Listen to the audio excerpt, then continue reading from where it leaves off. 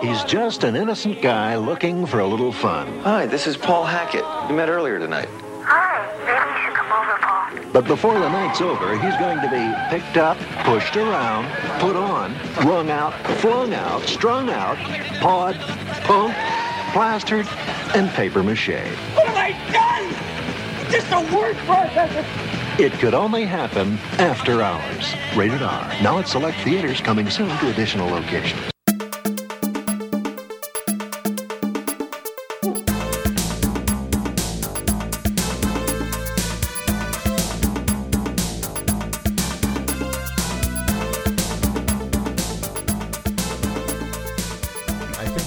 The secret is you don't know is you've always been talking to yourself and you release these episodes and it's just you and I don't actually exist. No, that's funny. I am the Gaius Baltar, I guess, yeah. And you would be my number 6. I'm number 6, exactly. Weird. I just got really weird with it. Yeah. Don't do that. Oh my God! Well, I hope that you're here with me. I'm here. Welcome back to another episode of Reconcinimation. I am John Diner, and I'm Dave Munchak. And this is the podcast where we take a look back at some of our favorite films from the 70s, 80s, and 90s, and we're examining how they hold up today, if they hold up, do they work, do they not work, and how does it feel from a 2020 perspective, and. Yeah, we got a good one today. We've been coming off of a good bunch of episodes lately. You know, we've had kind of a fun summer, kind of all across the board, right, David? Yeah, we're doing our best to enjoy the hot weather with some movies we like, love, or maybe hate, but mostly like, and some love. Summer of Love, 2020. It's a nightmare out there. Oh, that's 2020. Yeah, 2020 is a real loving kind of year. Yeah. Yeah. You know, and that's what we try to do. You know, there's so much heaviness and craziness out there. We try to leave the politics at the door and use this show as a way to take your mind off of all that stuff. And you know, let's just talk movies, and let's talk about the movies we used to love or we love now, and you know, sometimes some politics will come in a little bit, but we mostly try to leave it at the door. Sure. You know, we do all have our personal stances, and that's all fine. So yeah, art reflects life and things of that nature, and certainly that's part of the conversation. But when you're at home, where you have to face reality day in and day out. A lot of times you pop on a movie that you love or you haven't seen in a while, and it's not about shifting away from reality entirely, but it's about looking at a different world. So that's part of what we're doing. It's kind of like we're hoping that maybe you just watched the movie we're discussing, or it's a favorite of yours, and you want to hear two other goofballs talk about something that you enjoy. So it's more about continuing what art can serve. For someone who might be who needs it, so that's why we're here, right, Johnny? Yeah, absolutely. Yeah, that's why we're here. That's what we do here. This is my friends. This is the absolute least we can do. I just don't. As long as we're not detracting, or as long as we're not running a deficit, as long as we're maybe adding to something, no. I feel like we belong. So let's keep going on that. We have fans, dude. We have fans all over the world. All over. Yes. Yeah. We hear from them every day. Look at the numbers. Check the. Go back to the Reconcina computer and check the numbers. We're in Japan. We're in New Zealand. We're in, of course, our friends in Canada. We're all over the place. All over Europe. We're hot. Yeah. We're reaching audiences far and wide. So come along with us, won't you? Before we get into today's great film, what are you doing now? What are you watching right now? Are you watching a show? Are you watching what are you up to, David? Oh, that show, Dead to Me on Netflix. That's my okay. That's been back. So I enjoyed that first season. I'm a big Christina Applegate fan. Samantha Who for life. Love that stuff. So that's kind of like the latest show I've sort of been paying attention to.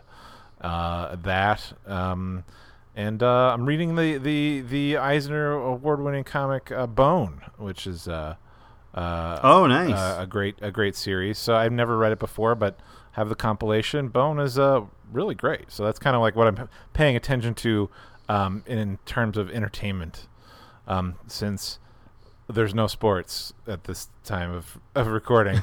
No sportsing, and I love sports. I've got you've seen where I live. I've got sports posters and memorabilia everywhere. I trip all over. It's just jerseys, wall to wall jerseys. Jerseys, favorite posters: Dwight Gooden, Darryl Strawberry. A shocking amount of Bo Jackson memorabilia. Shocking. Not to me. It's just the right amount. What about you? What's been catching your eye for the entertainments? I'm doing a Bond fest. We've been going through and rewatching all the Bond films in order. So that's been a fun journey. And looking back, maybe one day we'll get into some of the Bond films here, because my God, there's some interesting ones and some great ones and some really awful ones. That franchise has changed greatly over the years. Sure. But, I am also rewatching Battlestar Galactica, which is funny that we're talking about that earlier. But the remake of Battlestar Galactica, mind you, not the 70s version, not the original. And not the Battlestar Galactica 1980 short-lived sequel series. Did you ever see that? I haven't. I have not. If you like the original season, then you kind of should watch it, but it's not good. I think if you want the whole BSG thing, you watch the Edward James Olmos version, and which is fantastic. I'm halfway through it, and I barely remembered the storylines at all. I remembered just briefly some of them, because it's been, I don't know, 12 years since I've seen it. Oh. And it's, some things, some of it's not the greatest acting in the world, but it's a really well-written show, and some of the actors are just fantastic. So highly recommend that if you haven't checked out BSG. Yeah. I'm probably not going to go back to the original series or that sequel series. So BSG, current day for life. For me. So yeah, good stuff. That's fun. Yeah, Bond and BSG. Those are nice departures from reality.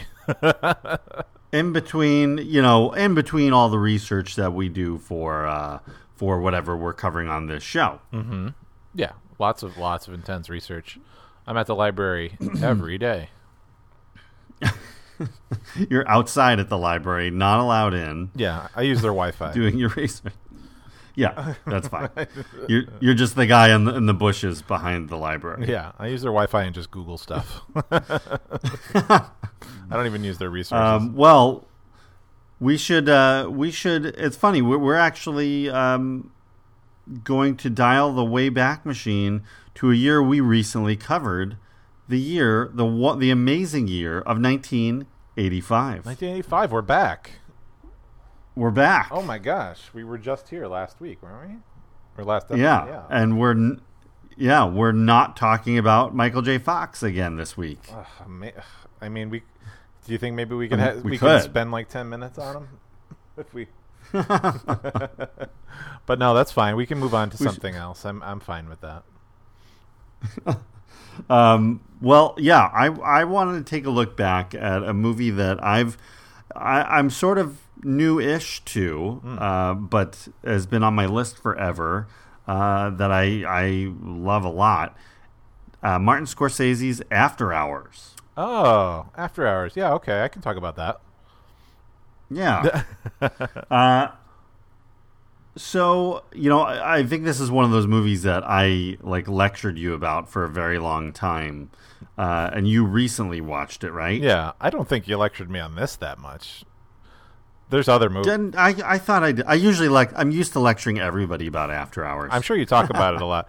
I mean, no, there was a lot more, like Thief, I think, that I heard. I got a lot of shit for not having seen, and I had also seen that. And then if I might have just tuned you out about After Hours for a while. Probably. So yeah, I mean, Well, when I lecture at you for like 30 straight minutes, eventually you're gonna just tune me out. why have you not seen this? This is Martin Scorsese. This revitalizes his career. This is amazing. Griffin Dunn's fantastic. What's wrong with you? And I'm like, and my eyes glaze over. You're like, I can't believe Your it. eyes glaze over. You're just like, Bo Jackson. Bo knows Scorsese. Yeah, exactly. I'm just thinking about Bo Jackson again. When was the first time you remember hearing about this movie? Honestly, I don't know if I had an awareness of it until you brought it up. I really don't think I did. So when you started telling me about it, I'm like, oh, a Scorsese movie. Okay, yeah, sure, yeah.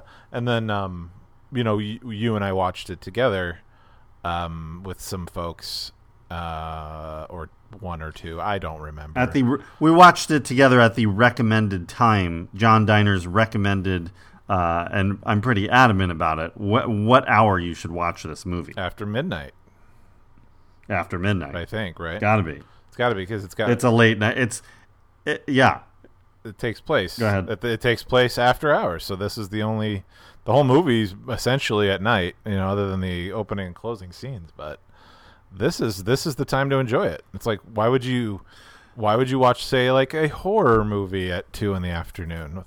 You don't do that. You don't do that. No. There's certain movies that are really, they're good anytime, but they really are at their perfection when viewed at certain times. Yeah. Like The Goonies is a rainy day movie. Mm-hmm. I mean, period. You watch that that's a movie you watch when it rains. Yeah. You're stuck inside. This movie is, you watch it after midnight. Sure. It can be 1, 2, 3. You got to be done by 6 a.m. Yeah. But that's my strong recommendation. Yeah, bachelor party, anytime on the weekend after maybe 7 p.m. Bachelor party with Tom Hanks. You don't fire that up on a Wednesday morning. No way. Wholly inappropriate. Who are you kidding? You're just not going to get the feel of it. Yeah. But this is After Hours is sort of a forgotten movie, I think, for the most part. It was, I remember as a kid in the video store. This is another one of those posters that I remember seeing hanging up at Movies 1, mm-hmm. and being like, it's like his head being twisted like a corkscrew and the clock, and it's a great image. It's a beautiful poster. Yeah. And I was just so fascinated with it. But I never saw it. I never really knew much about the movie, and it was a low budget movie. It wasn't a huge release, and then it kind of, once Scorsese's career kind of progressed the way it did in the late 80s and early 90s, this movie was kind of pushed aside for sure, as were a couple of others. But mm-hmm. It wasn't until I think a DVD box set of Scorsese's came out in like maybe 2004, somewhere around there, and it was like After Hours, Alice Doesn't Live Here Anymore, Who's That Knocking on My Door, and a couple of other, Mean Streets, and one other one. And I just grabbed it, and I was like, oh, After Hours. I've been wanting to see this movie forever. Mm-hmm. And my wife and I remember it vividly. It was a Sunday night, and neither of us could sleep that night. And we were just both of us were just tossing and turning, and just one of those like hot, uncomfortable nights. Mm-hmm. And it was like 1 o'clock, I think, and I was like ready to throw in the towel. I'm like, I'm just gonna toss and turn all night. So, and she said the same thing. I said, well, why don't we you want to watch a movie? Like, we'll watch it in bed.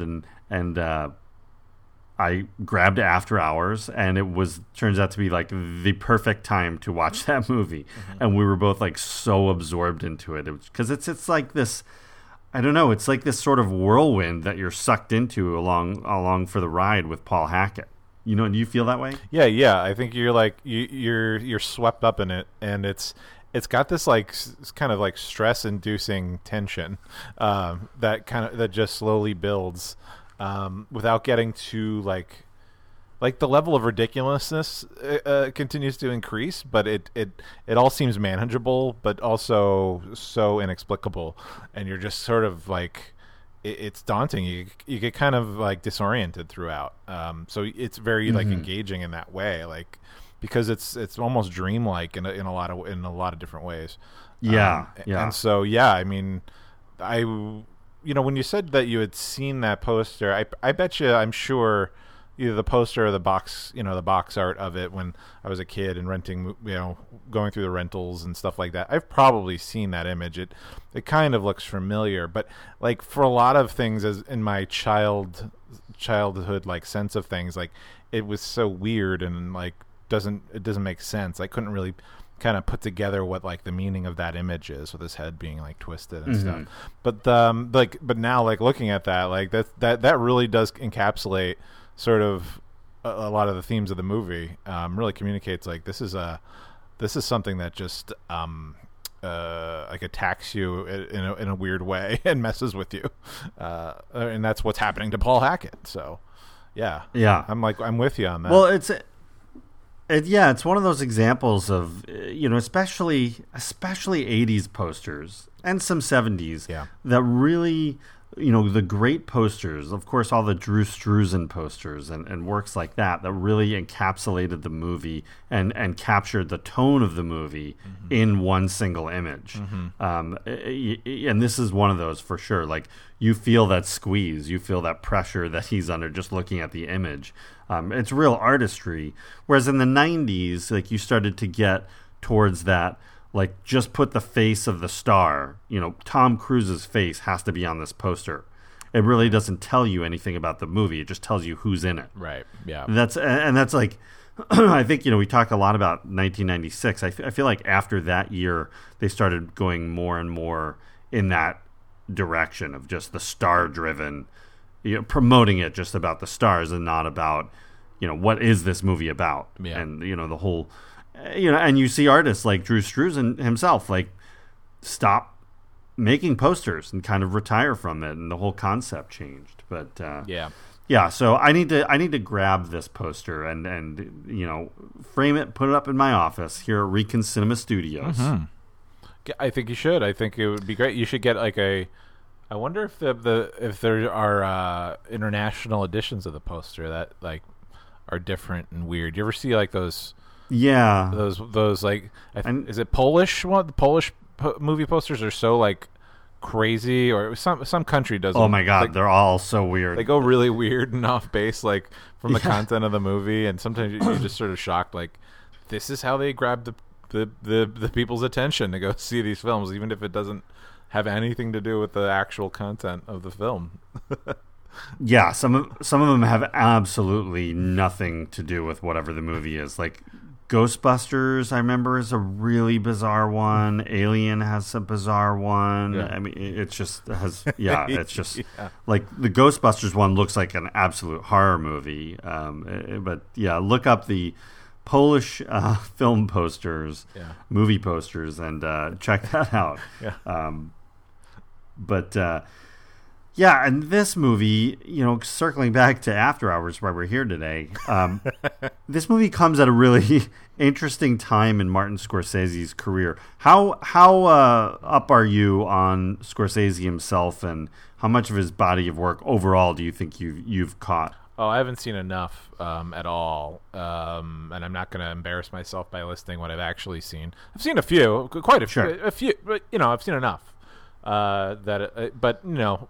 There's much more I need to see and want to see. But so this was I'm glad to have sort of added that to the list of like, even though it's not like sort of like this highly regarded film or something, this is more of a hidden gem, right, of his body of work. Oh yeah. So at least to have that perspective on what he was doing, and it's because I mean, he's an artist through and through. Every frame is so meticulously done in all of his films. He knows what he needs to get, and how to communicate it. And this is just one of those, like, I don't know. It's like it's efficient, and it's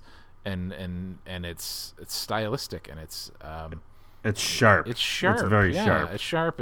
You can tell it's not like an expensive movie to make in a sense, because it's a pretty straightforward kind of story that deals more with like these crazy themes and events. It's this black comedy, really. Like you sort of just have to laugh at things. You're not laughing at jokes. You're just laughing at like situations that are just so bananas. So like I appreciated like seeing this from him. Because I've really only seen anything else, any of his other stuff. I've only seen they were made after this film, so this is as far back as I've gone for him. Mm-hmm. Well, we'll change that. Yes, please. Oh well, that's not true. Raging Bull. I saw Raging Bull. So, yeah. Okay. Yeah. And then there's that Taxi Driver, of course. Yeah, well, I mean, other than the cinephiles, there are Scorsese's done so many movies, and most people will turn to, Raging Bull, maybe Taxi Driver, Goodfellas, some of his bigger, The Departed, kind of, I wouldn't say blockbuster, but much more high profile and majorly released films. But some of the other ones slip by. I mean, there's a couple that I haven't seen. I haven't seen Boxcar Bertha, and I actually haven't seen New York, New York either. But I think I've seen pretty much everything else. And I grew up a big Scorsese fan. Now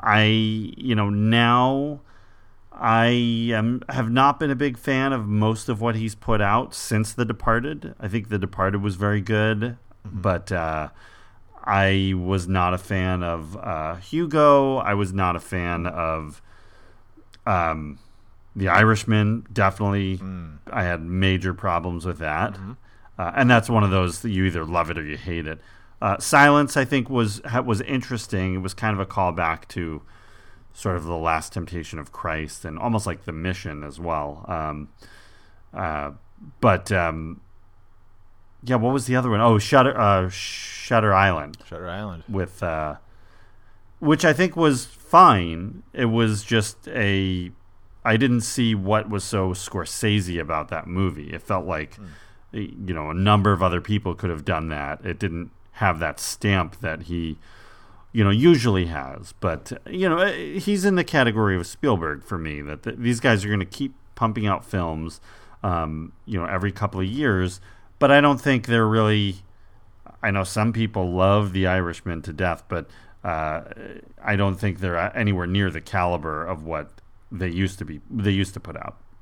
Okay, yeah. Well, and I think maybe like if they took their time and didn't. Rush from project to project to project. Really, I don't know. Maybe it would shape better, but that's more of a Spielberg thing than Scorsese, though. Well, I could see that. I mean, yeah. I mean, they're busy guys, and if they're not directing, they're producing something or other. They're involved in something. But I mean, this Irishman came out on Netflix, and then Silence was 3 years earlier, I guess. Right? I mean, it was like so. I mean. I'm sure there was some time with development on this one, on Irishman. But, I mean, your mileage may vary, obviously. Depends on where you are. Well, yeah, The Irishman took him, 10 years to make, really, from, the time he actually started it to when he finished. Oh, okay. But, so that goes back. That's been something he's been trying to make. Yeah. Oh, okay. Got it. Yeah, that one does. But I don't know. I got a lot of problems with it. We'll save it for in 30 years. Then we'll be able to look back at the Irishman, right? When we can cinemize the 2020s and the 2010s. Exactly. Yeah. Right now we go the beginning of Scorsese all the way up through Gangs of New York. That's as far as we'll take it on this show. Okay, fine. Okay. But yeah, this was where After Hours falls in. His 80s films are very. It feels like they're very almost experimental. We talked recently about the Hollywood New Wave movement and how that was created in the late 60s, and this, all these young filmmakers and younger audiences coming in and audiences changing, and the way the studios are the kinds of movies the studios are making are changing all over. And Scorsese is one of the biggest voices. It's Francis Ford Coppola, it's Spielberg, it's Scorsese, it's Brian De Palma, William Friedkin, those level directors, and their majorly released films are all art films for the most part. I mean, of course, you have your exceptions with Jaws and Star Wars, but really, like, The Godfather was a massive hit, and that's a very, I consider that more of an art film than a blockbuster studio release. Oh, sure, yeah. And Scorsese was able to kind of stick with, clearly he had a very fresh voice and vision for his films, and the style, highly stylized, especially with Raging Bull. And by the mid 80s, he had started to kind of, he felt like he was losing his way a little bit, and he was moving a lot slower. He was taking more time to make movies, more time than he felt comfortable with. It was just like, a lot of times he talked about his cinematographers taking 4 hours to do a lighting setup, and it was just, moving way too slow a pace for him, and he would lose story elements in trying to just physically get the movie done. Another movie you should check out is The King of Comedy, because it's a dark comedy. I also just recently saw that for the first time in a really long time, and I loved it. I thought it was fantastic, but it was, it's coming out the same year as like Return of the Jedi, and it's just a very different kind of movie. He in the early 80s, his passion film was The Last Temptation of Christ, and that's the movie his heart is set on and what he wants to be doing. And for one reason or another, he's basically writing and prepping and getting started on it for quite a while before it's shut down. It'll eventually be released in 1988, but that was the film he was planning to do for 1985 release. Oh, right. Like, yeah, he was. Have you seen? Yeah, go ahead. So yeah, like they were just about to start rolling on Last Temptation of Christ, right, back then, and then it just kind of fell apart. The studio shut it down. Is that the idea? Yeah, they were pretty close. And the studio shut. Like, I think they were like location scouting. I don't think they were like that close to actual filming yet. But I'm sure they had like sets. They were definitely getting there. Sets and costumes and things. People. Yeah, I think the early stages were moving along, but and that was the movie where he met up with Michael Ballhaus, who had become one of his regular DPs. That was the movie he hired him for. So, when that fell apart, Michael Ballhaus was unsure if he was going to be working with Scorsese. He was so excited. Scorsese was still one of the top names in the business, and people really wanted to work on his projects. He had not had the big. He hadn't come out with a movie like Coppola did with Apocalypse Now, where he put his whole heart and soul and kind of left everything on the table with it. Scorsese still had lots of juice in the tank. It was just, could he balance it with the right studio and the right timing for him? But he hadn't spent all of his energy, let's say. Gotcha.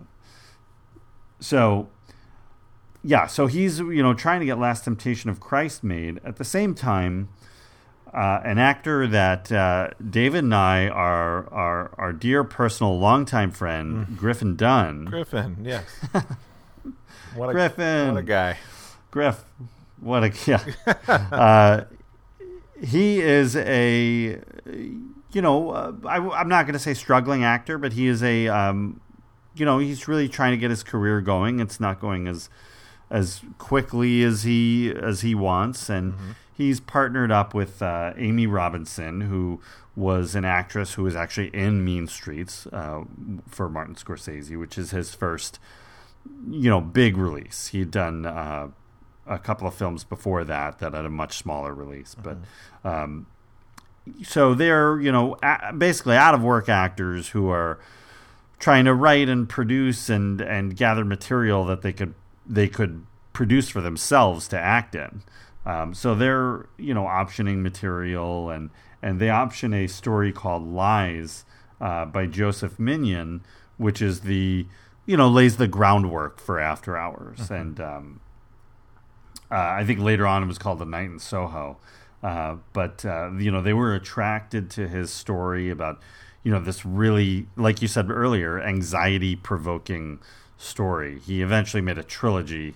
That's he calls his anxiety trilogy. But so they option this and are pitching it to I believe they pitch it to Warner Brothers, and it they get a green light to start actually working on a script. And they meet with Tim Burton as actually the original director who's attached to this movie. Can you picture that? Yeah, I'd heard about that, and that'd be something. I bet 85 Burton would have taken this into a fun little place. I think it'd be a little more surreal, or just a little bit. I mean, I don't think he wasn't like Tim Burton, but he was certainly he made very specific artistic choices that I would think are contrasted to Martin Scorsese, let's say. So, yeah, that'd be something. Yeah, well, I think, especially early days Tim Burton, Pee-wee's Big Adventure Tim Burton could have... it would have been interesting to see what he would have done with this. Yeah. Because I think visually, there's a lot you could do, and Scorsese did... visually with the film. Yeah.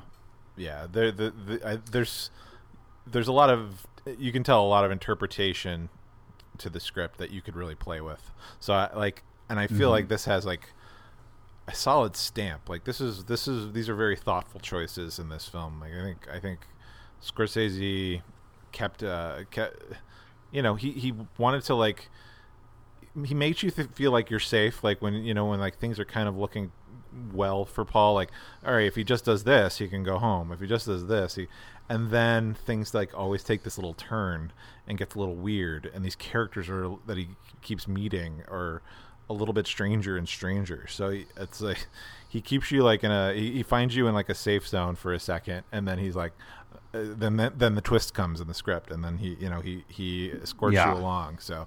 The choices he makes with this, like, I definitely feel like are so engaging, because I don't know, it's the weirdness that gets me without it being too weird. It's almost like it seems like all of this could happen. It's just so inexplicable and crazy all at once.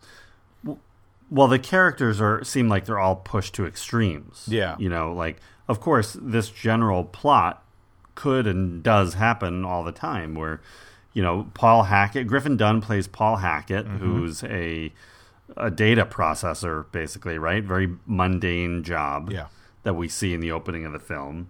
And over the course of one night, he tries to go on a date with Rosanna Arquette, who plays Marcy, and one thing leads to another, and he's stuck across town from where he lives and can't get home, and one situation just leads right to another, and it's like he digs. It's not even that he's digging his hole. It's like a hole is being dug for him deeper and deeper everywhere he goes. Yeah. He kind of bops into these people's lives, and somehow they grossly affect everything he's trying to do just by doing their thing, and he gets caught up in it. And Griffin does. He's definitely like perfect fit for this. I really enjoy him in this, because he doesn't play it like too manic or too like kind of crazed about everything. I mean, you kind of follow along. Like he's just sort of adapting to all this stuff, but he's kind of like he's really just a normal kind of plain guy. And he's got a singular focus. He wants to go on a date. He wants to spend a night with this girl. And then it's like, once things get a little wacky, it's like, all right, he's going to go home, like where he knows he's safe. And then suddenly it's just, so the comedy's so subtle, when you're following along with them. So like, yeah, I mean, he basically has to play it straight against all these other like wacky characters. It's like Wonderland. Like it's just a whole different world for him. Yeah, it is. He's definitely a fish out of water, and part of it too is Griffin Dunne. It was great that they were able to keep him, and that was part of pitch that he was going to star in this movie. That he looks like an average guy. He's not Tom Cruise. He's not Paul Newman. He doesn't have those like that larger than life persona. It keeps the viewer identified with Paul Hackett, that you sympathize with him, like you get where he's coming from, and he doesn't really do anything that maybe you wouldn't do to make his situation worse. Right. I mean, things are just, again, it's just the odds of like all these things happening at once, that even within the movie he finds someone to finally listen to him, and he monologues to this guy about here's what happened to me tonight. Get a load of this. And just him unpacking it, even though it's like cut, like you just get the sense that time goes on as he's doing it the way it's cut, and it's so laughable, like once you sort of piece it all together, because you're watching it and you're kind of along for the ride, and you're aware of everything that happened, but condensing that story down into like a 5-minute like monologue about what went on is just so hilarious. And that's the one time he kind of gets to break it all down.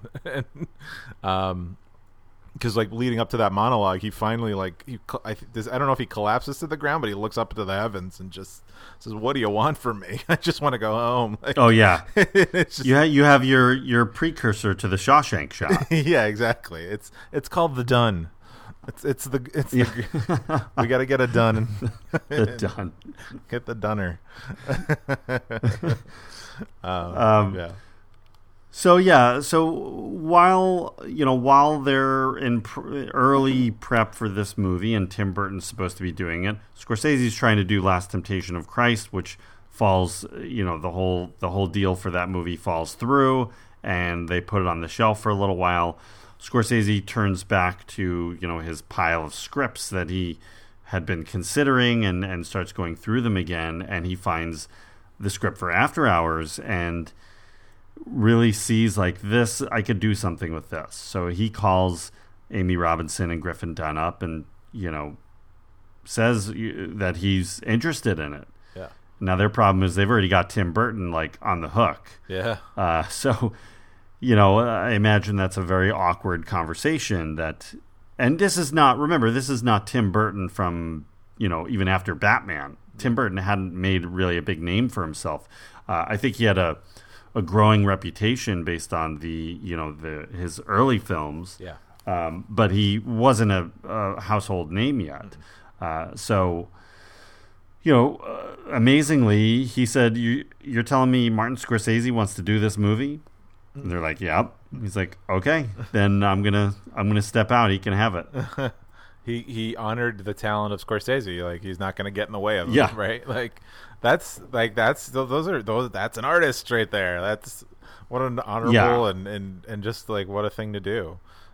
Because who knows? It's a rare thing in this business, for sure. Yeah. It's, if this was a bigger deal in a lot of different ways, but like, yeah, imagine you're working on a project and then like, I don't know. Yeah, you're directing and you're just trying to like, you're making your way through your own career, and then someone you madly respect like actually wants to do the thing you're doing. Like, how much reverence and how much like do you honor that person you look up to or admire as a creative? That maybe that's just what it's supposed to be. This is supposed to be a Scorsese's film, so I got to get out of the way. So good for Tim Burton doing that. That's pretty incredible. Like stepping aside. I don't know. It's fascinating. Yeah. It's honorable. It's the honorable thing. And now I don't think you'd see that. You'd just see lawsuits and, movies getting held up over it. And then you've got animosity and then the creative end. But, here they were thankfully able to avoid that. Mm-hmm. And, then Griffin Dunne was kind of nervous because here comes Scorsese, who's, probably the most respected true filmmaker at that time. Yeah. Who would survive the 70s. But, he's like, well, he's going to come in and he's going to want De Niro. Like, part of the deal is like, I'm Paul Hackett. I play Paul Hackett. Yeah. And Scorsese was like, oh, yeah, totally. Like, yeah, I read it that way. I didn't think we needed to even talk about it. Oh, cool. So, but it did break the streak of Scorsese De Niro films. How many in a row was it before, right up to this? Was it? They did Mean Streets. Let's see, Mean Streets, Taxi Driver, New York, Raging Bull, King of Comedy. So 5, unless I'm missing one. No, I think you're 5 in a row. Yeah. Wow. Huh. And it was about a 10-year period, a little bit longer, I think, where they were working together, and I think they would. I don't think they'd reunite till Goodfellas in '90, and then they did Goodfellas, Cape Fear, and then Casino. I think that's all right. That's all correct. Yeah, nice work. And then now, you got DiCaprio. It's like a race between DiCaprio and De Niro. Right. Who's really Scorsese's guy? Right. He's got all these guys. All these guys. Yeah, want to work with all the guys. All the guys. Come in. But yeah, and Scorsese saw a lot of opportunity in this film. It was a lower budget. It wasn't a big movie. He could do it quickly. He could do it the way he wanted to do it. It takes place all overnight, so it's almost a complete night shoot, which is when he preferred to shoot anyway. I mean, during the day, it's like when you're on a film or a TV show, you're always answering questions. You're always, you have meetings through lunch. You have meetings and phone calls that you have to do. Some stuff changes throughout production. So you're doing casting decisions for some of the smaller roles. You're still doing rewrites. You're maybe approving other locations or other changes that are coming up. So, you never get a moment's peace. Yeah. When you're shooting a movie at night, like the phone's not ringing. Right. When you're shooting, whoever's there that's who you're with. You're not getting calls from the studio, all night long. So yeah, the businesses, the day-to-day business is shut down all over town. So, all this stuff has to be figured out ahead of time, just so you can just do your work in peace. So, that's got to be way better than having to know that you have that peace of mind. And plus, just to keep that energy going, like this is a movie that's happening at night, and with this growing desperation and tension, and turning everyone into nocturnal people to film it. I think that adds a different energy to it, because you could do a lot of the stuff that they did, all the interiors you could do, a couple at the back end or the front end. And during the day, people can live their lives, but to insist upon night shoots the entire time, no matter what you were filming. I mean, I think that's a great choice. That's such it adds that extra level that the actors don't have to stretch too hard to get to that place. I think they obviously work hard, they know what they're doing, but that extra element of it's 4 a.m, we got 3 hours till 2 hours till sunrise, and we've been going all night, and this is a tough place to be. Let's go. I love that.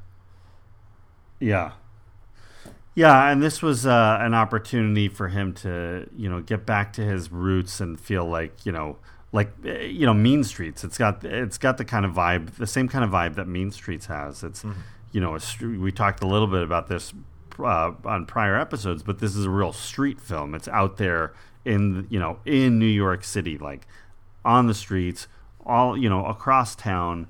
It's just got a very good energy, and it's so visual.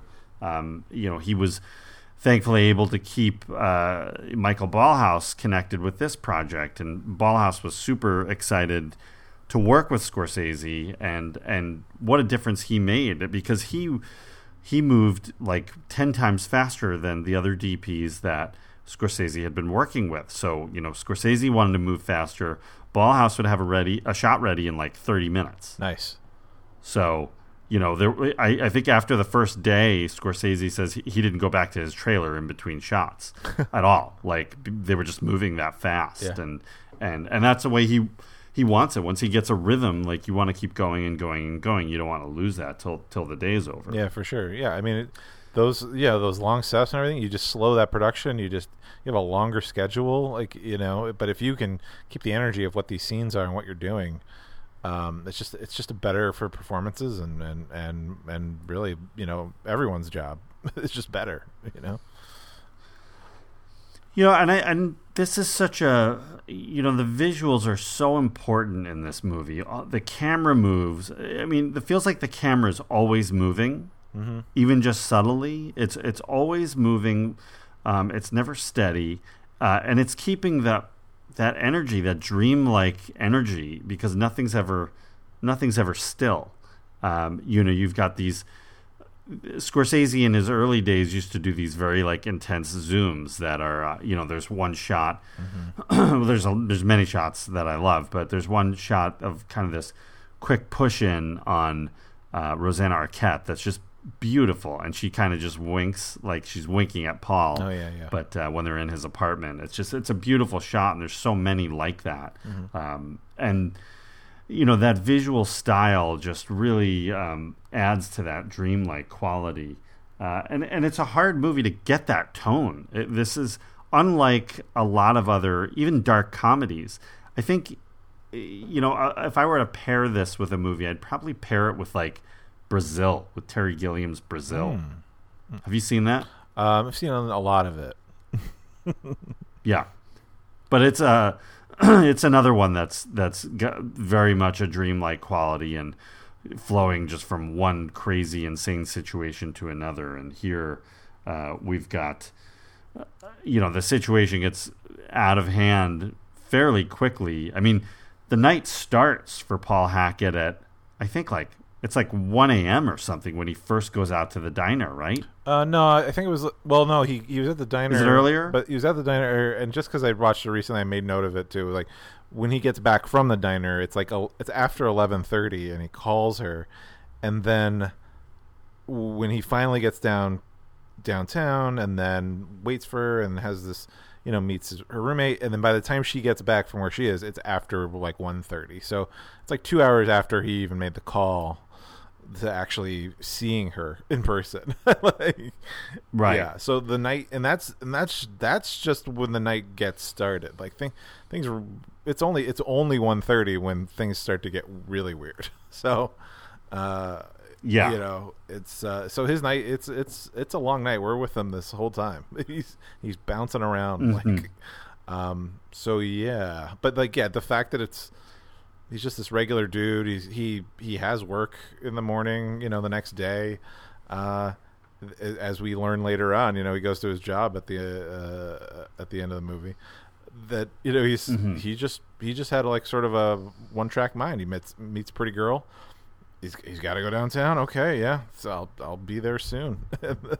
So yeah, late night for Mr. Paul Hackett. Yeah, but it's not a film that is out of the ordinary. I mean, what he does in the beginning of the movie is this, data processor, and he's unwinding at night. He's a single guy. He's reading at a diner, and meets Marcy, and decides to they kind of are a little flirty with each other, and she gives him her number of actually her roommate, and he wants to buy a paperweight, right? Wasn't the that's actually the excuse to call. Yeah. A very specific bagel and cream cheese made out of plaster in Paris paperweight. So yeah, it's absurd art piece.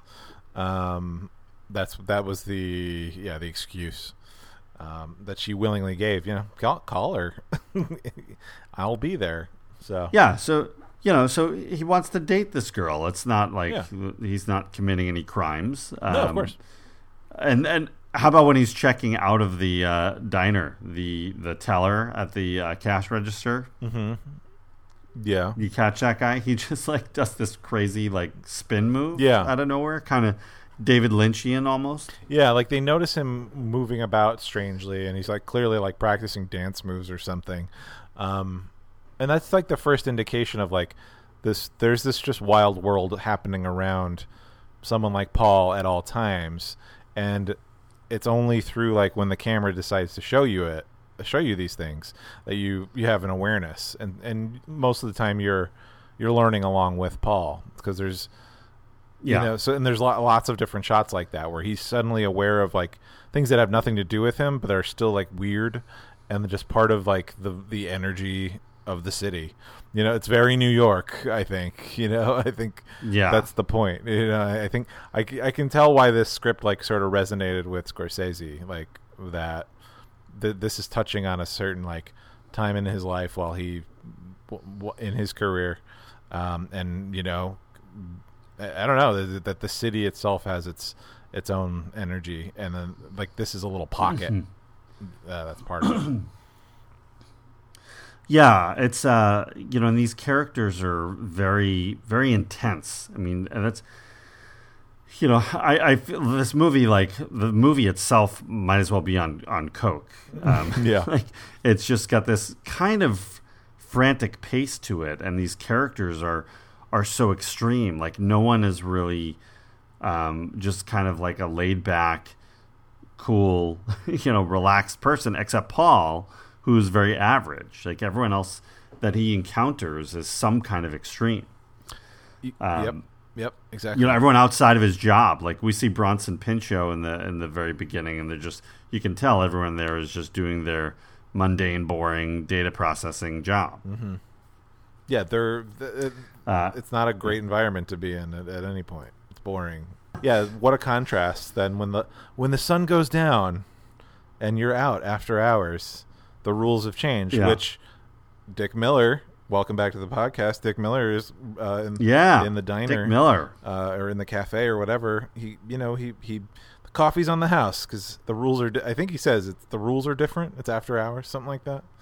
Yeah. Yep. Which is like the most explicit like thing to the audience about the weirdness of living in New York City.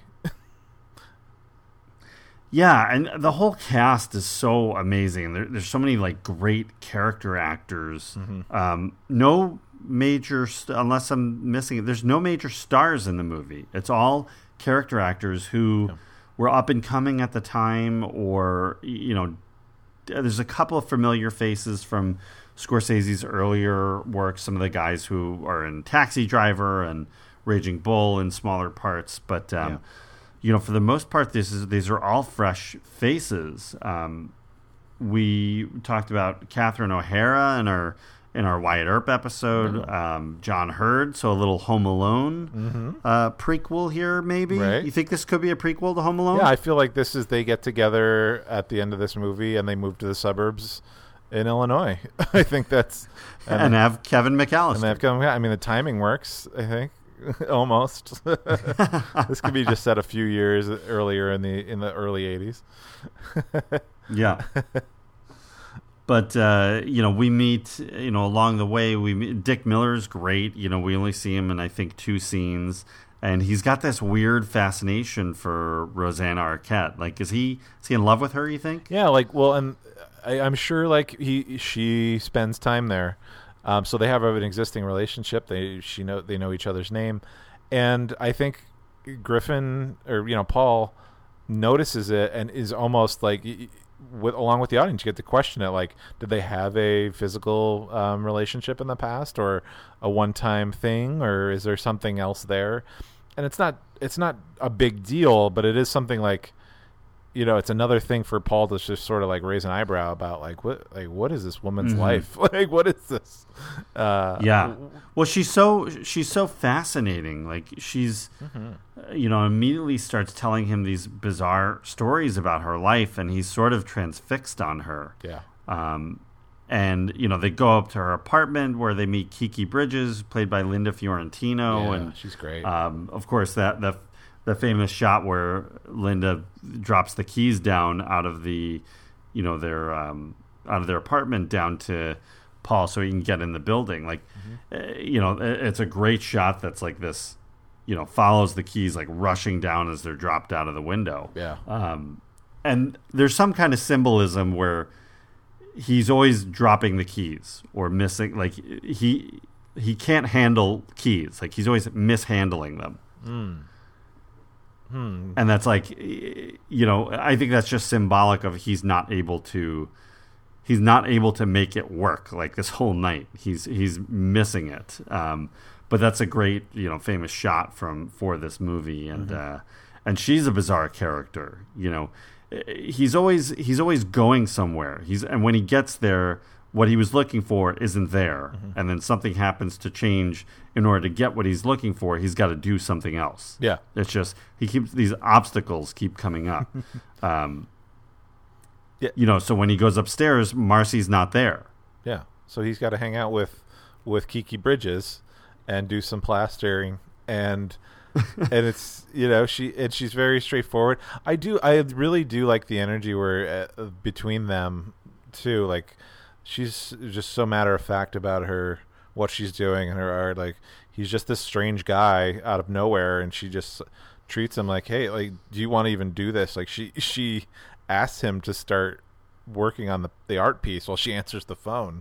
Yeah. And he's just like, wait, but this is yours. I can't do this, but yeah. She envelops him into her world for a brief moment, and he goes from wearing his white shirt and red tie to this, he borrows a black striped shirt that he wears for the rest of the movie. And really the black shirt looks great in that suit that he wears. But right. But it is almost like if you're going to be out after hours, like this is the uniform. You can't be the guy who was at work. You're doing something different. So it's like a real obvious, like, you got to look the part even though you don't belong here. Which there's other instances of that when he goes to the Berlin bar and all of that. He's not. This is not his world. Like he. There are all these signs and symbols and people telling him he doesn't really belong, and and then he realizes it when all these people are they're just kind of being themselves, just like in Wonderland. Like the Mad Hatter is the Mad Hatter, and the Cheshire Cat is that's who they are, and they're weird. Like all these characters are strange to the main character. And it's like a slow rollout of that. I feel like having seen it to review for the podcast, I enjoyed it a lot more the second time around. Because the first time is a little more like I think it's too stimulating. I couldn't discover everything about it, just in one pass. Oh no, this is the kind of movie you definitely need multiple viewings. I mean, there's a lot kind of underneath going on, and then especially like if you know where he's going, there's other little things you pick up along the way. Yeah. Not necessarily clues, but just he's just headed in the wrong direction the entire time, and he has no idea. Yeah.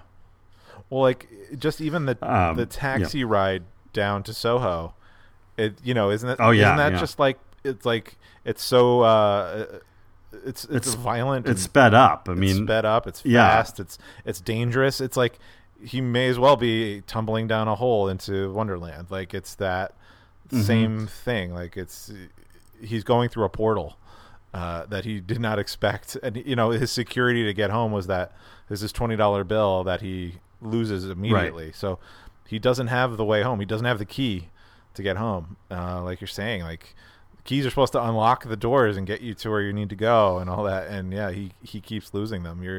I never thought about the key symbology. Shows up later. Well, because then there's the key mix up later on with John Hurd, and he loses access to like you said, he lost the only cash that he had. Yeah. So that is a key to him getting home. Yeah. He no longer has that. Then later on he'll lose. Or temporarily lose the keys to his apartment in this weird trade-off that he does. Yeah. But we'll get there in a minute. Sure, so he finally meets up with Marcy, comes home, and then he just wants to, I think he wants to stay in with her, and they're in her bedroom, and she starts kind of revealing more about herself, and he's starting to kind of question, like, who actually is this person? Yeah.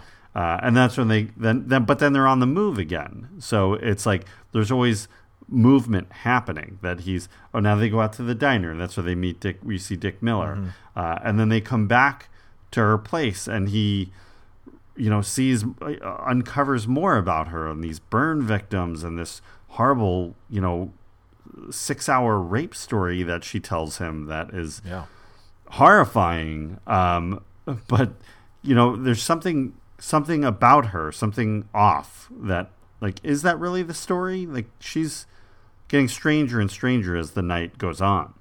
Yeah. So he just bails out. So then he leaves. Yeah. And rudely, like, he doesn't, he kind of tricks her into leaving the room, and just so he can escape, just kind of like this woman who invited him over, then she doesn't know him. And so he punks out, and it's just so rude. It's but he was only thinking about his own safety, and he thought he'd have an easy time getting out of there. And unfortunately, the city after hours is going to do all it can to keep you there. Do you think that that they smoke a joint together, right? Or what she says is a joint, and he says it's not. Yeah. But do you think there's a possibility that was like laced with something? Because he gets very frantic and upset, like, while they're having that joint. I don't know, because like I thought maybe his turn of his emotions getting like sort of amped up and angry. I feel like it was. I feel like that was his play. Like, he had to get to that level because she maybe would only respond to that level of like emotion to get her out of that room so he can leave. Like, I feel like he had already planned as soon as they were smoking that it was like, I gotta get the hell out of here. This isn't even weed. Like, so this, and so I don't know. I feel like he was putting on an act to get out, but I don't know if he was actually. Maybe he really was kind of affected by it as the rest of the film kind of plays out, because it, he's kind of like lost. But I don't know. It doesn't. But again, too, I feel like it's a slow build. Like, one problem after another, all these tasks, all these people bouncing into his life. I feel like it just kind of naturally builds to something. So I feel like it was a ruse, but I don't know. That's my thought on that. Yeah. Well, either way, it's an excuse to get him out of that situation, and he goes right across the street to the bar, or like down the street to a bar where he meets Terry Garr, who's a waitress, and John Hurd, who's the bartender, and just yet even more strange characters. Although John Hurd doesn't seem strange really at first, right? He seems like an average guy, but this whole bar has just a very weird vibe and energy. And Terry Garr is like, pretty not aggressively, but pretty forward with him. That she, wants him to like rescue her for some reason. That she hates her job and needs to get out of there. Yeah. But he doesn't want anything to do with her. Yeah, I mean, of course, like, he just needed, he left the apartment and failed at the subway.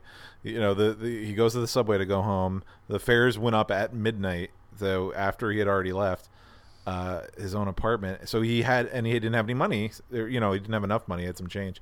So now he has to get out from under the rain, and he goes in that bar, and just it's a New York bar after 2 a.m. and it's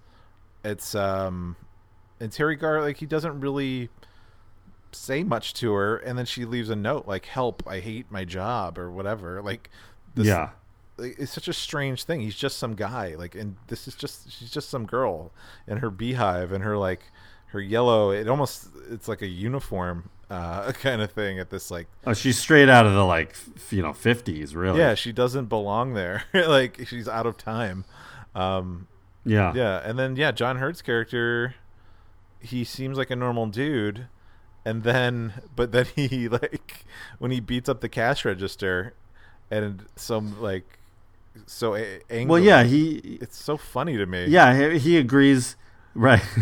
He agrees to give, just as a good guy, to like give Paul Hackett money to go get on the train to go home. Yeah. But then he suddenly he can't get in the register. The register's broken, and he loses it, like just, kicking the register and everything. Yeah. But then that leads to the next, because the register won't open. It leads to the next thing of like he gives Paul his keys to go up to his apartment to go get the keys for the register. Yeah. Yeah. And of course, Paul can't just do this. He encounters more people along the way. There's some kind of burglaries going on in the neighborhood, and because no one knows him, he's immediately suspected as the thief and doesn't really have any proof that he's not. Yeah, you can't prove that he isn't. And then and by the way, when he gets up to I think the character's name is Tom, right? Is John Hurt's character. Yeah. He just wants to wash his face, which he does a couple times in the film. And he flushes a tissue, but like of course the toilet floods like a bunch of blue water, and it's just like this. Of course, this absurd thing happens that he can't control. Right, and it's just like this light comedic moment, and you don't know if he cleans it up or just leaves it or whatever. And he's just trying to get out of there. And more characters sort of become suspicious. So, he's definitely and go ahead. On top of that, like for Paul to prove that he's an honorable guy, he leaves his own keys at the bar with Tom. So he's, as an act of good faith. Yeah. So, but it takes him so long in Tom's apartment to get back that Tom has closed the bar. Yeah. And we don't know why at first, Yeah. but the bar's closed. Yeah. Oh, because he does have a stop off. So, he goes he goes back to go see Marcy, doesn't he? No, I think afterward. I think it's after this that he goes back to see Marcy. So, well, that was the.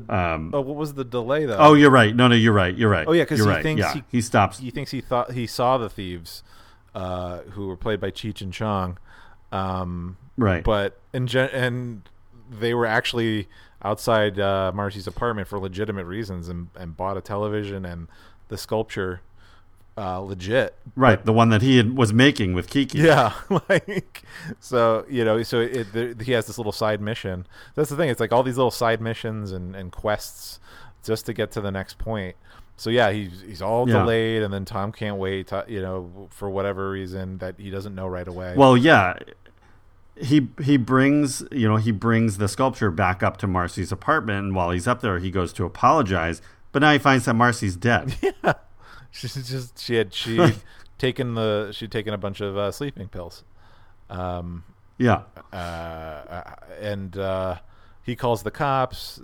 Kiki isn't there anymore. He doesn't call the cops. She's gone to some bar, the Berlin bar, right? Yeah, or Club Berlin. Uh-huh. And then so he writes on pieces of toilet paper, "dead body," and like has an arrow pointing to where Marcy's dead. So when they do arrive, they can find it. It's so absurd. Like this is strange because he has to get his keys back. Like he's got to go. Like right. He doesn't have time for this shit. And he doesn't want to be. A part So that's when he goes back to the bar. It's closed. Terry Garr's sort of waiting outside in the rain for him.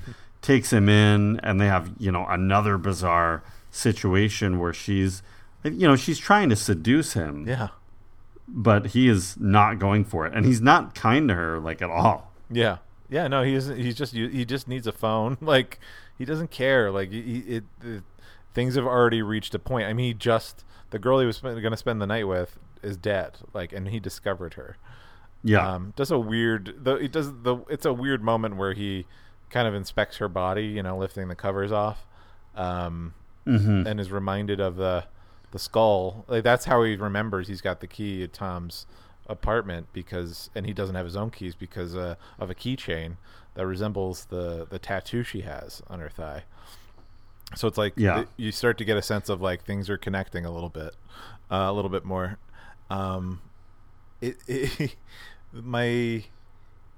then Terry Garr is so like she's got like 20 cans of Aquanet like in the background of her apartment, and he notices is that the apartment with the mouse traps around the bed? Like there's just Yes. Lots of mousetraps around the bed, like, and they're lit very specifically. I love it. Like, he's like, what is this? Where am I? What is this place?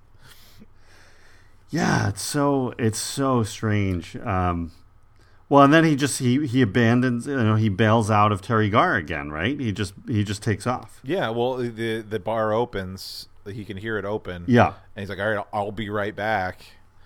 And the attempt to get his keys back, and then he. Well, yeah, he goes down, and Tom is back, and they talk about he closed the bar because he went to go look for Paul because Paul was taking so long, and then he right when he's about to get his keys back, the phone rings, and that's Tom getting a call that his girlfriend is dead. Yeah, who is Marcy? Yeah, and he freaks out. He has a freak out, and then. I don't think, and then Paul never got his keys back, and he goes right back over to Terry Garr's apartment, I think, directly. Right. And then it's so strange because it's like all these weird characters are part of it, and it seems like for the most part it's mostly women or like this. And I don't think it's anything specific. It's just like he's a man who is looking to spend a night with a woman, and then he meets multiple women of very different types, like just in terms of personality and lifestyle, and they all sort of cause trouble. But then it's also all the other male characters cause trouble for him too. Whether it's like Tom is his last ally, I think, until the very end of the movie when he joins the mob of people looking for him. But but the burglars who messed with his life, the apartment people that suspected him in the first place mess with him. So like he has no friends, he has nobody there to protect him, even though a lot of them will act like they are. They all have something they want from him too, because and then it's because Catherine O'Hara is the last woman he meets. And she just has a bizarre backstory and just bizarrely shares details about her ice life. Cream truck. Yeah, her and her ice cream truck. Yeah, and because he's in the apartment to use the phone, and he's just like, "You won't believe the night I had." And she says, "I drive a Mr. Softy truck. It's all mine." He's like, "No, I didn't ask what you did. I'm just telling you, I've had a terrible night." And she's just talking, and then messes with him while he's trying to memorize a phone number. And just laughing about it. Yeah. And he's like, "What's wrong with you?" Like, what is the matter with you? And, he gets to a certain point where he just sort of cracks, I think. And then when she offers to give him a ride home, and as they're walking down to her car, she sees the flyer, which is a picture of the burglar, which is Griffin, which is Paul Hackett, right? Because Terry Garr. So then she turns on him, and like suddenly Terry Garr had made the drawing of him. Yeah, because he was saying like he had like you won't believe the night, and she was like drawing his picture and like tell me about it. Like she wants to like serve him, like like take care of this man, like whatever it takes to keep him there. Kind of thing. And then she's eventually betrayed and sort of feels like he's probably the burglar, or at least wants to get him in trouble. And because she has access to a Xerox store, she can make flyers immediately and put them up all over the neighborhood, which is just, and then it leads to everyone in the apartment buildings who they go on the hunt for whoever the thief might be, and then the posters lead them down that direction. So I mean, how many more things could go wrong for Paul? Well, and it gets worse and worse because Catherine O'Hara suddenly turns and is like the complete villain of the movie. Like she's leading the mob, aggressively, like trying to hunt him down. Yeah. And he eventually runs to Club Berlin, where he's trying to catch up with Kiki to see if she can help him. But when they get in there, it's Mohawk. He has this weird interaction with the bouncer, and then once you get in, it's Mohawk night, and they're all trying to force him into having this, shaving his head, and so he's in and out of Club Berlin. It's so strange, and then finally he makes his way back there later, right towards the end, and meets up with Verna Bloom, who is like one person who truly like is his rescuer. That's what it seems like. Yeah, like she can protect him because the mob is now busting into the bar. They want to search everywhere. Like they're like lawless. They're not like saying, "Hey, have you seen this guy?" No, okay, and turn around. Like they want to search and find him. So it's intense. He's being hunted, and there's nothing he would ever be able to do to convince them that he's not the burglar. Right, because he's made a lot of different people mad at him just by existing in their world.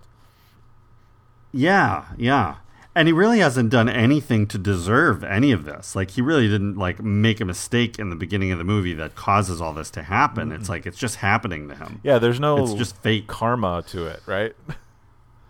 Yeah, but and the ending of the movie was a big problem. For Scorsese the whole way through. Like he really didn't know how they were going to end this movie, and they had a bunch of different ideas proposed, and one of them was that when he meets up with June at the end, he and the mob is coming into the club, they're in her like a weird apartment that's in the basement, and he actually climbs up into her womb, and then she leaves the bar and goes out on the West Side Highway, or one of some location like that, and births him out on the highway, so he could escape that way. So he could escape. I think that was a wise decision not to do that. Yeah, that would have really changed things. I think. I don't think it would fit. Yeah, it'd be just too weird. Too Lynchian. Well, then you're getting kind of Cronenberg-ish, Cronenberg. and real far away from Scorsese. But and then the other ending, she eventually, the way he gets out of the whole situation is that here comes the paper mache concept again. That she makes him into a statue, basically a paper mache statue. She hides him inside of one. Yeah. But then he's stuck. Yeah, he can't get out. And when she, when she leaves the room, here come Cheech and Chong again, because they are the thieves, right? Yeah, they are. Like even though they had bought the sculpture and the TV from Kiki, they were also the thieves. Yeah, they kept showing up, stealing stuff, and filling their van, and then. Because he had lost the statue, he sees one perfectly there. He's like, "Great, here's my sculpture," and they carry him through a manhole, and put him in a van. And that was the other ending of the movie. Was just like he rides off in the van in the statue, and that's where it ends. Yeah. But his, of course, the editor on the film was his usual editor, Thelma Schoonmaker, and. She's done, I think, all of his films, and a very big part of his success and the way the way he tells his stories. Her boyfriend and future husband at the time was the director Michael Powell, and he's the one who suggested. He's like, "Oh no, he should end up back at work. He should end up where he started. Yeah, like that's your ending. Yeah."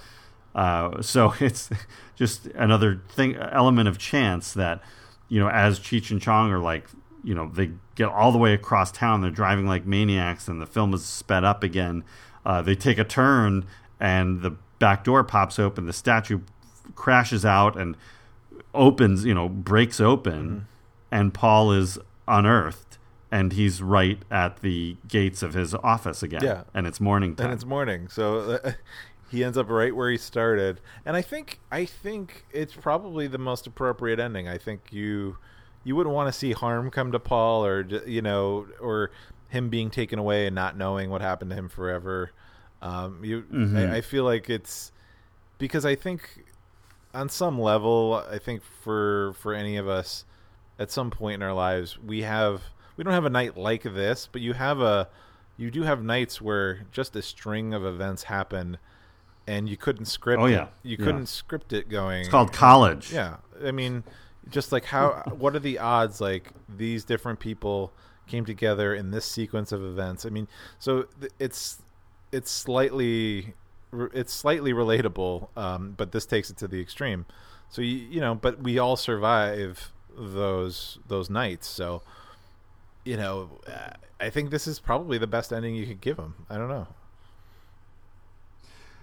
Yeah, I agree. I think it's a perfect ending, and that last shot, which goes over the credits, like you see him sitting at his desk, and he's a mess. I mean, he's still covered in plaster, and but it's this great shot of like this long camera move, steady cam, like winding through the office building while the credits play. And if you track the shot, it does circle around back to Paul's desk, and now he's gone. Yeah, which I like that. I think that's I noted that immediately, and I think that gives you enough to kind of go with. Like, this was a complete story of one guy's crazy adventures, and really, who knows where he ends up? Who knows? That's not the point. It's. Well, is it like? I mean, is this the one crazy night in this average guy's life? Is this the most exciting night in his life that he's ever going to have? Like, you don't really know. I mean, I could see every other night being this boring night where nothing ever happens to him, and that's this stands out so much because it's the opposite of that. Yeah, exactly. He took a chance on something, and it led him down a road that I think, he's not an adventurous guy. I mean, and it seemed like his meeting her and reading and flirting, I mean, that was all very normal kind of reactions. It was, call me for a date sometime. I'm there, and he chose that same night to do it, and that's what led him down the hole to this other world. But I mean, what if he tried to call the next afternoon at 4:00? He certainly certainly probably wouldn't have an adventure like this. I don't know. Yeah. But one of the themes that you were mentioning earlier, this his encounters with all these women, and there's something to him being really like emasculated over and over throughout the movie. I mean, there's little visuals of it too. I mean, like Kiki, when he meets up with Kiki Bridges, who's I don't think we mentioned it, but played by Linda Fiorentino, who's a great actress who, I don't know what happened, but she's vanished the last 10 years or so, but she was in a lot of great movies. Your favorite's probably Men in Black. Sure, of course. Absolutely. She was great in that. Yeah. You went. How many Halloweens did you spend as one of the Men in Black? 4 in a row. 4 in a row. Okay. I went alternatively between the two, Will Smith and Tommy Lee Jones, but I only needed the one costume. It was great. There you go. Yeah, you just grew like a little mustache, and he didn't have a goatee in Men in Black, right? He had he had his soul patch, maybe. He might have had this. I don't remember. Yeah, I definitely did alter the face. At least the mustache. Mm-hmm. Yeah, definitely. Yeah. And that was how you said, like, I've got the mustache. I'm Will Smith. Yeah. Without sans mustache, Tommy Lee Jones. Yeah. 4 straight years I won the costume contest every year. You wouldn't believe it.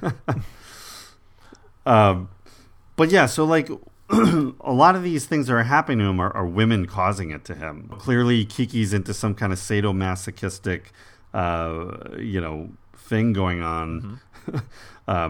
In her world there. Mm-hmm. But I think is it on the wall of their apartment where you see like a guy with an erect penis, and then there's a shark. Oh no, it's in the bar, I think, where there's a shark biting it. Yeah. It's just he's in the bathroom washing his face at the bar, and then he just looks over, and the camera pans, and a crude drawing of a shark enveloped over a guy's penis, and it's just sort of one of those weird things, like who would draw that and why, and here, and you encounter that in public bathrooms, weird stuff on the walls all the time. Yeah. And the way Marcy kind of is hesitant about sexual activity with him. Mm-hmm. Maybe by the end she was into it, but she was definitely rejecting him to start. Yeah. And then he rejects Catherine O'Hara, and Terry Garr. So in turn, like, they turn the vigilante mob on him. And then Verna Bloom, who actually, this is welcome back Verna Bloom, because she was in Animal House, I believe. So welcome back to the show, Verna Bloom. Verna. But she, she is the one who physically encases him in that sculpture, so where he's trapped again. So for whatever their intention is, this keeps happening to him, and it's the women doing it to him. Well, and it's very clear because the bartender says that's what's her actual name? June. That's June. She's always here, and no one really sees her. So he takes that moment to actually do a proper thing to he kind of courts her. He dances with her. He treats her like a lady, or treats her like it treats her like a person who isn't forgotten and unseen, and that's why she helps him. So the key, it is almost like this thing of if he just had a level of respect of seeing these people for who they were instead of these weird characters, because and the movie presents them all weird, but we're seeing everything through his eyes, really. So all these people are weird and strange, and he's not seeing them as people, and that's why he has so much trouble. At least she then figures out, good thing she's also an artist. They're in Soho, so there's artists everywhere. But she's also working with the paper mache, that she chooses to protect him from the mob. She doesn't know him, but she asks him what he wants, or at least he expresses, all I want to do is live. I just want to live. He feels like he'll be torn apart. And plus, that when that was there was an ominous thing that the part of the paper mache that stuck to him. It was it read like a news story about a man who was pummeled in the Soho region by an angry mob. So it was it's telling the future. It's all there. He feels his end is coming. So treating June like a person is actually the key to his salvation. That saves him. Again, it wasn't. That didn't even occur to me on the first viewing, but rewatching here, it's all very obvious and artistically done. Yeah. But and the movie, So let's talk a little bit of box office and the kind of the legacy of the movie. The movie was shot in the fall of '84. It comes out September 13th, 1985. I think the goal of this movie was not necessarily money driven. No. It's a low budget movie, so it cost $4.5 million. That's it. If they don't make the money back, it's not breaking the bank for the studio. It has kind of a soft release. It opens at number 28 opening weekend, so really just very small release. It has a $45,000 opening weekend. Grand total, it brings in about $10.6 million, I think. So they definitely made money on the movie, which was good. But it wasn't about that. It was really about Scorsese kind of finding himself again after losing his way a little bit after Raging Bull. Finding what he enjoyed about making films again. And I think you can see that in his next film, Color of Money, which is a big favorite of mine. I love the film. I love Paul Newman and its relation to The Hustler. And, I think that continued this trend for him so that he was really ready to do The Last Temptation of Christ, which would be, his epic film that his heart was in the most, I think. It didn't have the, kind of disastrous personal fallout for him like Coppola did with Apocalypse Now, but I think he needed to get his confidence back, and that's really what was behind this movie. And it looks like it was a hard movie to make, being that it's all done at night, but it looks fun. It's got it's very rare to see Scorsese do anything close to a comedy, and I don't know if I'd fully categorize this as a comedy, but it's definitely. This stuff is so crazy; it is funny. Yeah, exactly. I think it's been described as like a black comedy. You know, like there's this certain je ne sais quoi about it, that the level of absurdism and craziness just comes across slowly, and it really works. Yeah. It's I love the movie. I just like, this is one of my favorite, really one of the most enjoyable Scorsese movies to watch. Yeah. You know, I find this like a very easy rewatch, whereas, you know, some of the other ones, like, you can't just throw Raging Bull or Taxi Driver on. Right. Yeah. You know, those are intense. Goodfellas, I think, is pretty easy to rewatch. You know, and some of the other ones, but this is very, you know, as long as it's night, I'm game for this movie. Cool. You gonna pop it in when you get home tonight? Maybe. Probably, yeah. When I get home from the studio, yeah. You just throw it on. I mean, why not? Yeah. Nothing like a Sunday night screening of middle of the night screening from After Hours. Yeah, but yeah, like opening. It's probably just in New York and L.A. for a while, and probably slowly rolled out. Like, yeah, it was really about establishing what the Scorsese, him getting his mojo back, right? I guess, right? Is like, this is a nice absolutely nice little pit stop for him as he continued on. I mean, so we have Griffin Dunne to thank for optioning the film and getting him on board. Thank you, Griffin. And Griffin Dunne is really fantastic in the role too. You know, we said that he. You know, I think it was important to not have a star in this. Yeah. You know, if De Niro had played this role, I don't know if I would have bought it as much. Yeah. You know, he was, especially in the 80s, he was such a big star and had so much of his persona that, you know, that takes over a scene. Whereas he feels like you he's so easy to identify with. You know, and he hadn't been. He'd been in movies. I think mostly he was known for An American Werewolf in London, where he's spends most of the movie as a decaying body. But you know, he wasn't a super popular household name yet. Yeah. Or I don't know. I guess he probably wouldn't ever be that. But you know, a good character actor. That's that's what he brings to it. I mean, he belongs, and like for him to be the lead in this, he's the perfect type for this. Not having to be the traditional type of leading man. This is just one average dude's journey through craziness. Seeing him in this, he's in every scene, so he has to, the whole movie's on his shoulders, and he does a great job of it. Yeah, I'm very, very happy with Griffin's performance.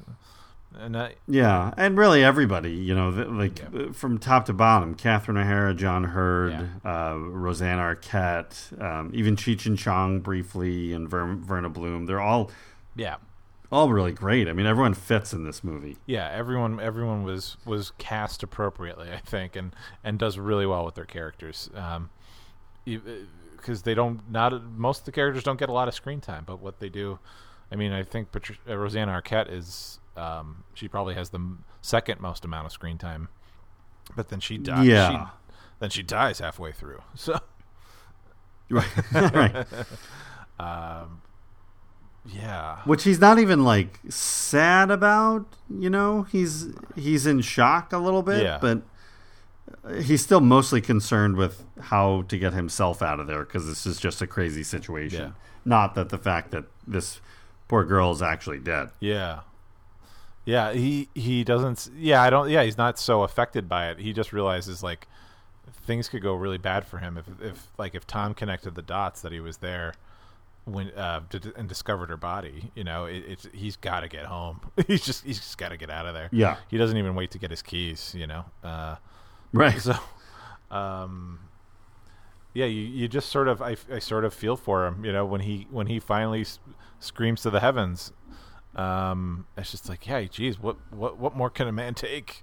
It's so fun, and it's interesting that, like, for this guy who is, you know, trying to pursue Marcy, and then these other women are pursuing him, and it's like very much like this battle sort of thing for him, because his interests are only are very particular. He was really only into Marcy until she seemed to be very odd, and then it didn't matter if these women were throwing themselves at him. He wasn't having it. He was only thinking about his own safety. And then in the periphery of all of this going on, because it's Soho, because it's very artsy and very comfortable for all different types of people, there's a number of queer characters in it, where he goes back to the bar and there's two leather guys making out at the bar. Another gay couple lives presumably gay couple lives in the apartment building as Tom. And then even when he sort of tries to find some mercy from some plain looking dude who takes him back to his apartment and where he does his big monologue, the guy is willing to do things with him that he's I've never done this before, and Griffin's just sort of Paul is just I think he just he can't get satisfaction from anybody anywhere. Everything is kind of weird. So I feel the queerness is a little bit of a substitute to I think it's a bit of a shorthand to say this is not your world, man. You don't belong here. Oh yeah. I mean, on top of everything else, the metal bar and these quirky characters. So adding that extra layer of that to it, I think was an interesting choice. And without it being, it wasn't about being that it's all these queer characters are weird. It's just it just hammers home this is not his world at all. So that extra layer was interesting to me, because you could have done any number of different things to sort of differentiate the population from him, who's a normal straight dude, just trying to have a good night out. And but yeah, so I thought that was an interesting choice. Very New York. It seemed very New York. Yeah. And it's just very, I don't know, it's very unlike anything else Scorsese has really done. It's such a different piece of work, and I think it's really important in the scope of his career too. Yeah. Of the Scorsese films that you've seen, where do you kind of hold it? Now that I reviewed, I mean, it's up there. I got to see more. It's very good. I like it, and because but it's not like any other Scorsese movie I've seen. I mean, I don't know. I like things that are, I like tangential things. I like a pivot, for things you get used to, and not like Scorsese's making the same movie over and over, but certainly this one's a little bit off the beaten path. I assume. So I really like it. I every movie of his I've ever seen I've enjoyed immensely. So but there's still plenty I have to see. So I don't know. This is probably I'd put it probably top 4 Scorsese movies. I love that. And not necessarily this order, but I would, Goodfellas, Raging Bull, Taxi Driver. And I would put this right up there. I mean, I know that's maybe not a common choice by others, but that would. I love the film. I love the energy it has. I feel like, looking back at it now, I don't feel like it's aged. I don't feel like it's anything that really sticks it solely in the 80s. I think conceptually. I mean, today, you'd have to work. You'd have to work in other story points losing a cell phone and the internet not being a part of it, or it's harder to be that out of touch. I mean, the whole thing is if he had just stopped and walked home, he would have been home, if you map it out, in 2 hours. Oh, really? Is that the distance? That's not too bad. So if it and wouldn't have done all this other things, but because he was so he had to get money for a cab ride or, money for a train ride. He just, one thing kept leading to another. But had he just walked out of Marcy's and walked home, he would have been home by, 3:30, something like that? Yeah. Instead of showing up at work at 8 a.m. the next morning. Yeah. But I think I think the movie holds up extremely well. Yeah. And I would. How many Jack Burtons do you want to give it? Our Jack Burton scale of 1 to 13. Yeah. What do you rank? I'm gonna go. Let's see, out of 13, I'm gonna give it a 9, 9.5.